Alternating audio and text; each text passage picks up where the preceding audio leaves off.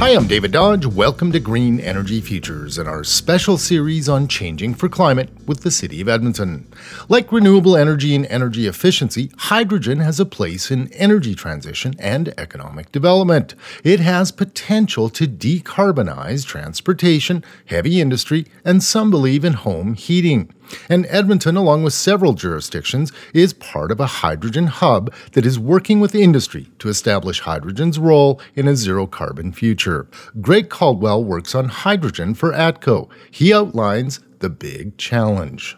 When you look at how we use energy in our society, about 80% of the energy is liquid or gaseous fuels.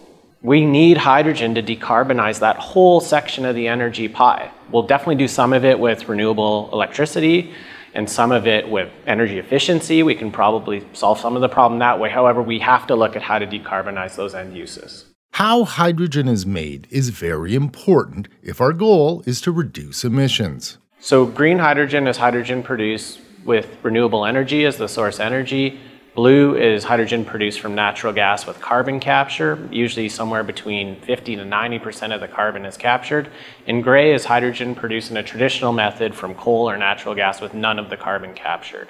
In a pilot project, ATCO engineer Laura Pesic is working on a hydrogen blending project where hydrogen gas is added to natural gas for use in homes. Since the combustion of hydrogen emits only water vapor, this allows the carbon to be captured at the plant. So essentially right now, the way the natural gas stream is set up is that there isn't any carbon capture technology. So customers emit that at their burner tip.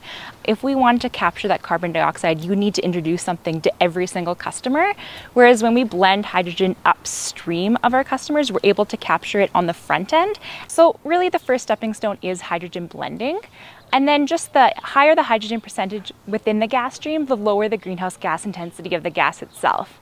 So our Fort Saskatchewan Hydrogen Blending Project is a project where we will be producing our own hydrogen on site. So we'll be having an electrolyzer on site to produce that hydrogen supply for our customers, as well as a blending skid on site as well to provide that blended gas. While hydrogen blending could reduce emissions in home heating by up to 20 or even 30%, getting to net zero will take a lot more. So we have yet to do 100% hydrogen community. However, we've started the work in producing an appliance that can use 100% hydrogen, and we're very confident that our network can use and deliver 100% hydrogen to communities in the future.